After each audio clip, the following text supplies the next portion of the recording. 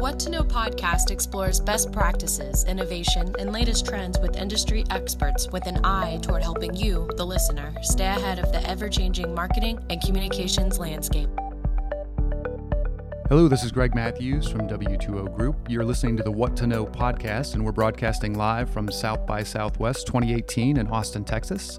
I am thrilled to be joined today, fresh from London, by Marcus Sawyerr, the president of Adecco Group X. Welcome, Marcus. Thanks for having me, Greg. Really appreciate it. Absolutely. So we are going to dive through a lot of good stuff in the next few minutes here.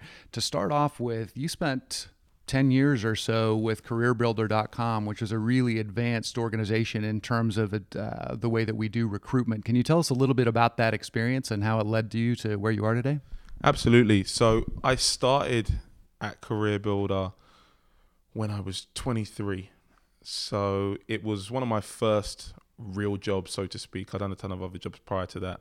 And I used to play football. So I had a football scholarship. Decided that that wasn't going to work out and got a job at CareerBuilder when they were launching their London office. And I think at that time, the recruiter that was there was just so desperate to get someone in that I got the job and I got hired on inside sales. So I started on inside sales and I was pumping through hundreds of calls, speaking to a lot of customers, understanding the recruitment market. And then I got promoted pretty much every single year. So I worked my way up, and by the end of it, I was running the staffing and recruiting division across Europe. And that had a combination of responsibilities. And one of those responsibilities was obviously still driving sales, so really being really close to the customer. The other was driving the product and understanding the products that we are delivering today and what the future ones would look like. And then the final piece was really around ensuring that when we had acquired businesses and brought them into our fold, that they were integrated from a European perspective. So we made some quite interesting acquisitions and it was super fun. Fantastic. And now you're the president of Adecco Group X. Can you tell us a little bit about what Adecco Group X is and how your experience at CareerBuilder led you ultimately to that role? Sure. So the Adecco Group, as many of you may or may not know, is really focused on the world of work. So it's a staffing and recruiting company by nature, and in fact, the largest in the world. So we do around 24 billion top line revenue. And Adecco, like many companies, were at a point where they wanted to ensure that we stayed relevant for many years to come. So the business has been around for 60 years. It's done really well, predictable numbers, the shareholders enjoy the returns, but we now need to take that business to the next level and ensure we stay relevant in the future. So when I came in, we didn't have a digital strategy. So I created a digital strategy and I was employee number one for digital. And it's coming up to 2 years now, and we have acquired quite a few businesses. We started about 9, what I'd say, projects, and then acquired about 5 dedicated businesses. And the digital incubation unit is really focusing on 3 strategic pillars. One is ensuring that the business remains productive, sort of digital productivity. The second is we look at all businesses that we have within the staffing and recruiting world that are offline. Can we bring them online? And we call those digital twins.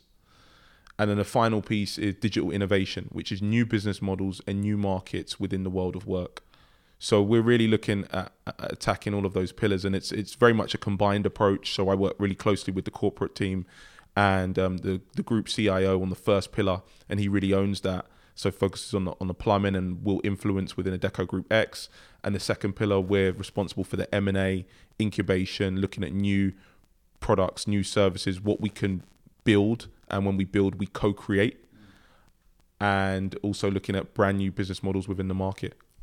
It's really fascinating. You said a couple of interesting words there. For a business that has been well established globally in terms of recruitment and staffing, talking about the world of work is a bit of an expansion there, it's intriguing. Can you tell us a little bit about some of the things that you're doing to impact the world of work, or to explore how to impact that world of work at Adecco Group X that might give us a hint of what's to come?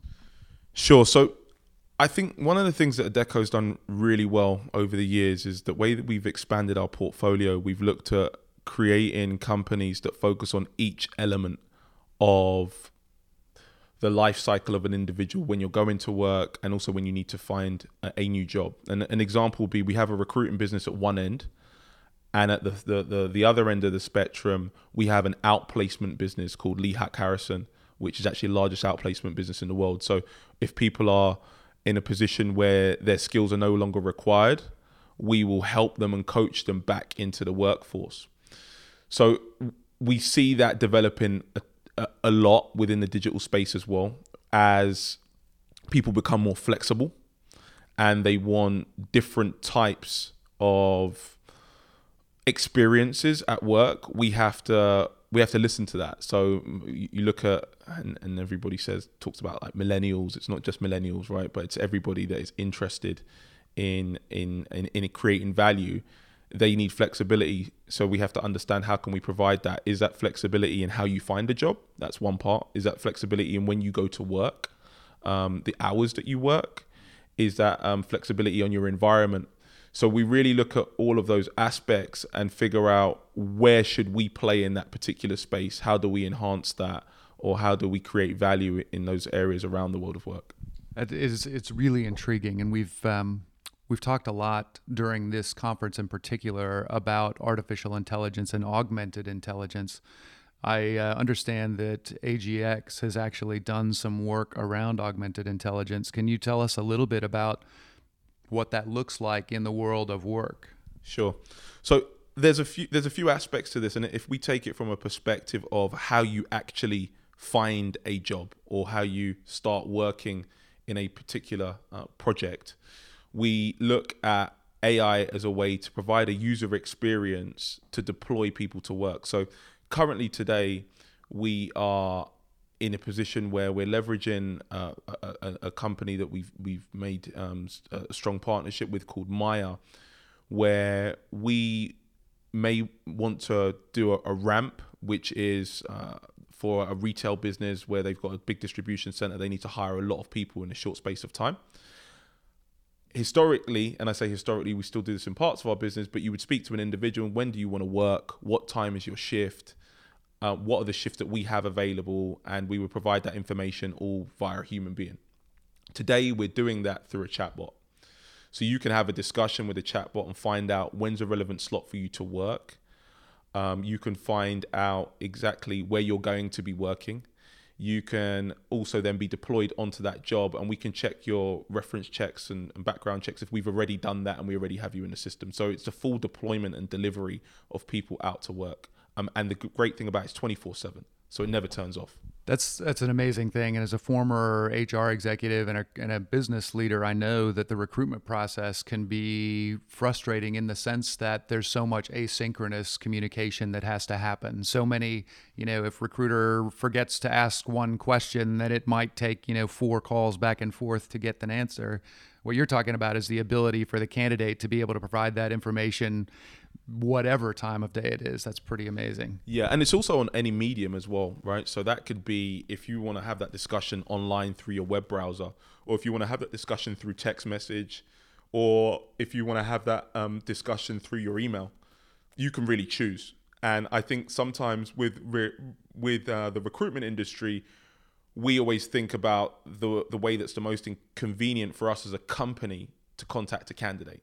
So it's really providing that user experience, and we're seeing really, really phenomenal scores on the NPS based on that fact that people can now speak to someone that they think is a human a lot of the times, and we have to let them know that this is not a human being. So we're really transparent.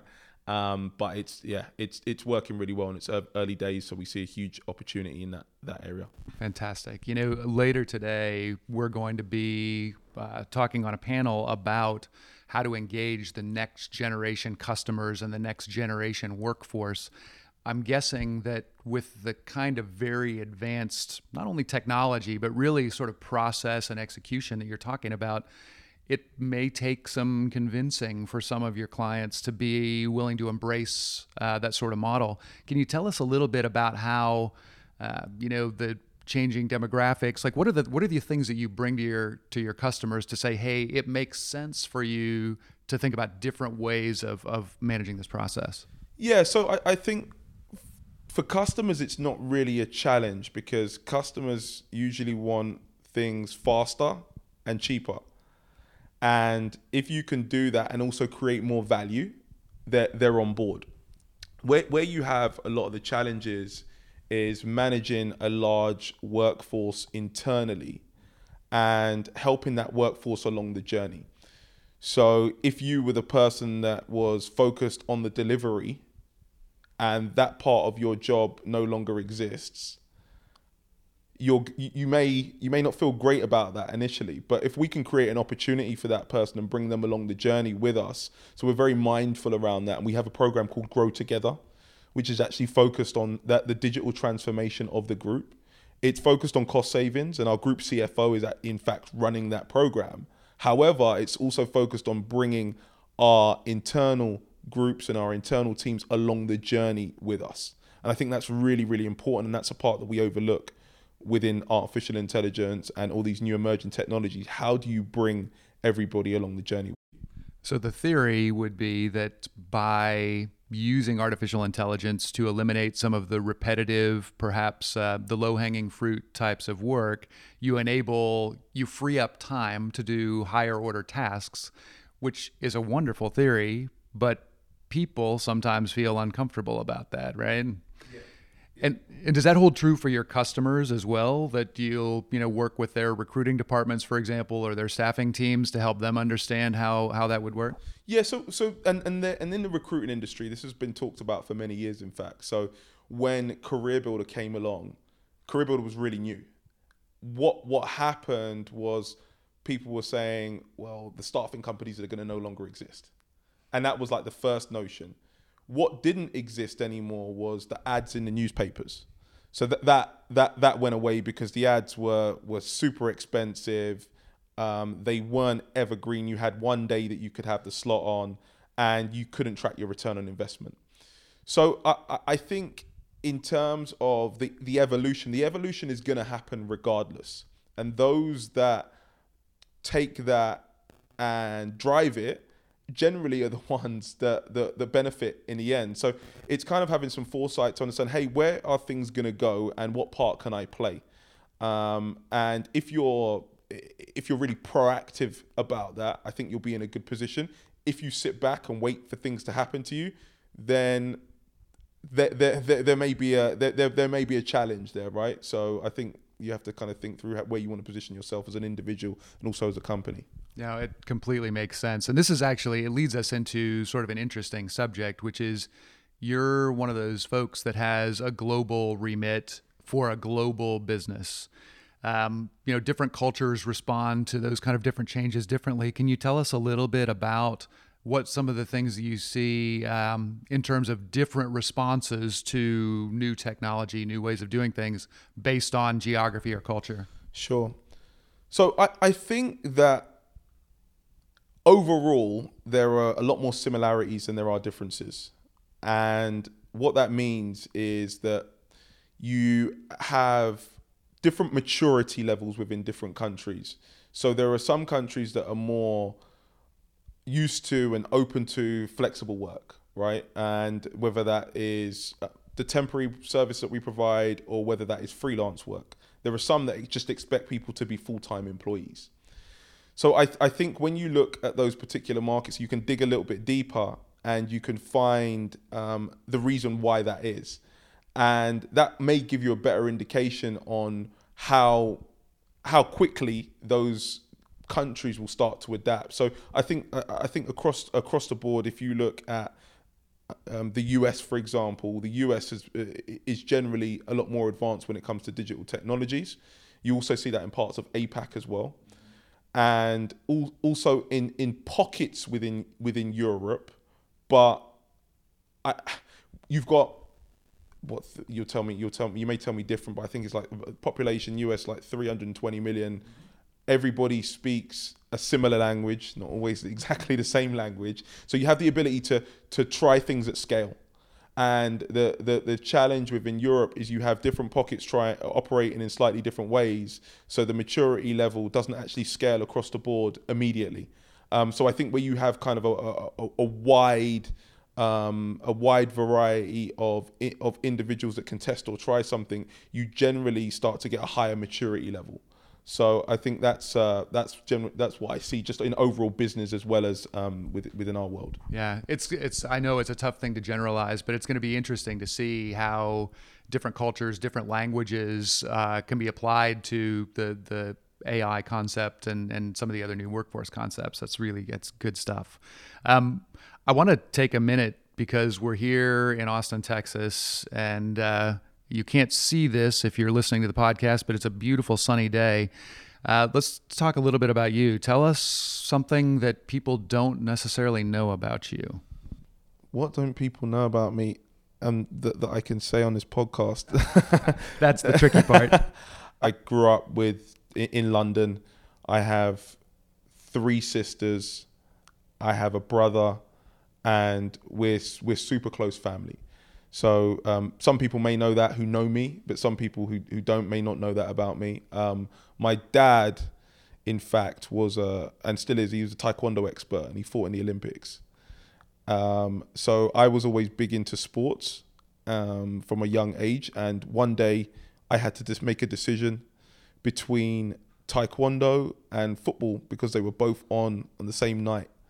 And I remember having a discussion with my mum, and I was like 10 or 11 years old, and she said, "You got to tell your dad, I can't tell him." And I told my dad, and he was like super disappointed. I was like adamant, I'm doing football, blah, blah, blah. And he was like, okay. And my dad being a good sales person that he is, and he wouldn't say that. He was like, okay, you can do both, but you have to run from Taekwondo to go to football in the evening. So at an early age, I kind of figured out like compromise and how that works. I like it. And frankly, 2 pretty interesting sports to combine, I would imagine. Very different kinds of physicality involved in those. Yeah, absolutely. But you had to use your feet in both. So yeah, that works.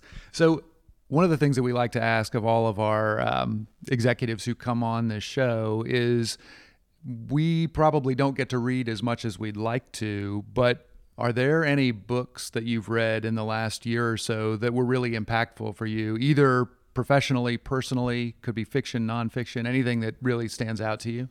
So there's a few books over the years that I've read, and I feel like what I read now is completely different to what I would read 10 years ago. So I've got a friend of mine, and about 8 or 9 years ago, he'd come to my house, and he would see a stack full of sales books. And he would laugh and joke. And my sell was I would always try and sell him to come out, to go out and party. And he was like, "Are you using cold calling techniques? Are you using sales that really work? Are you using sales?" So I used to pump through all these sales books, and I used to have a sales book called Cold Calling Techniques That Really Work by Steve Schiffman.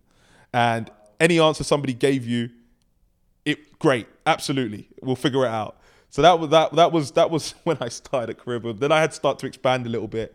And one of the books I really like at the moment is 0 to 1 by Peter Thiel. Many may have read it, but I think it's quite an interesting read. He has a good perspective on how things work in the world, and then how you relate that back to business and really create an unfair advantage, and also your own category. So I quite like that book at the moment. But I'm more of a fact reading rather than fiction, and I'll dive into some biographies now and again. So yeah.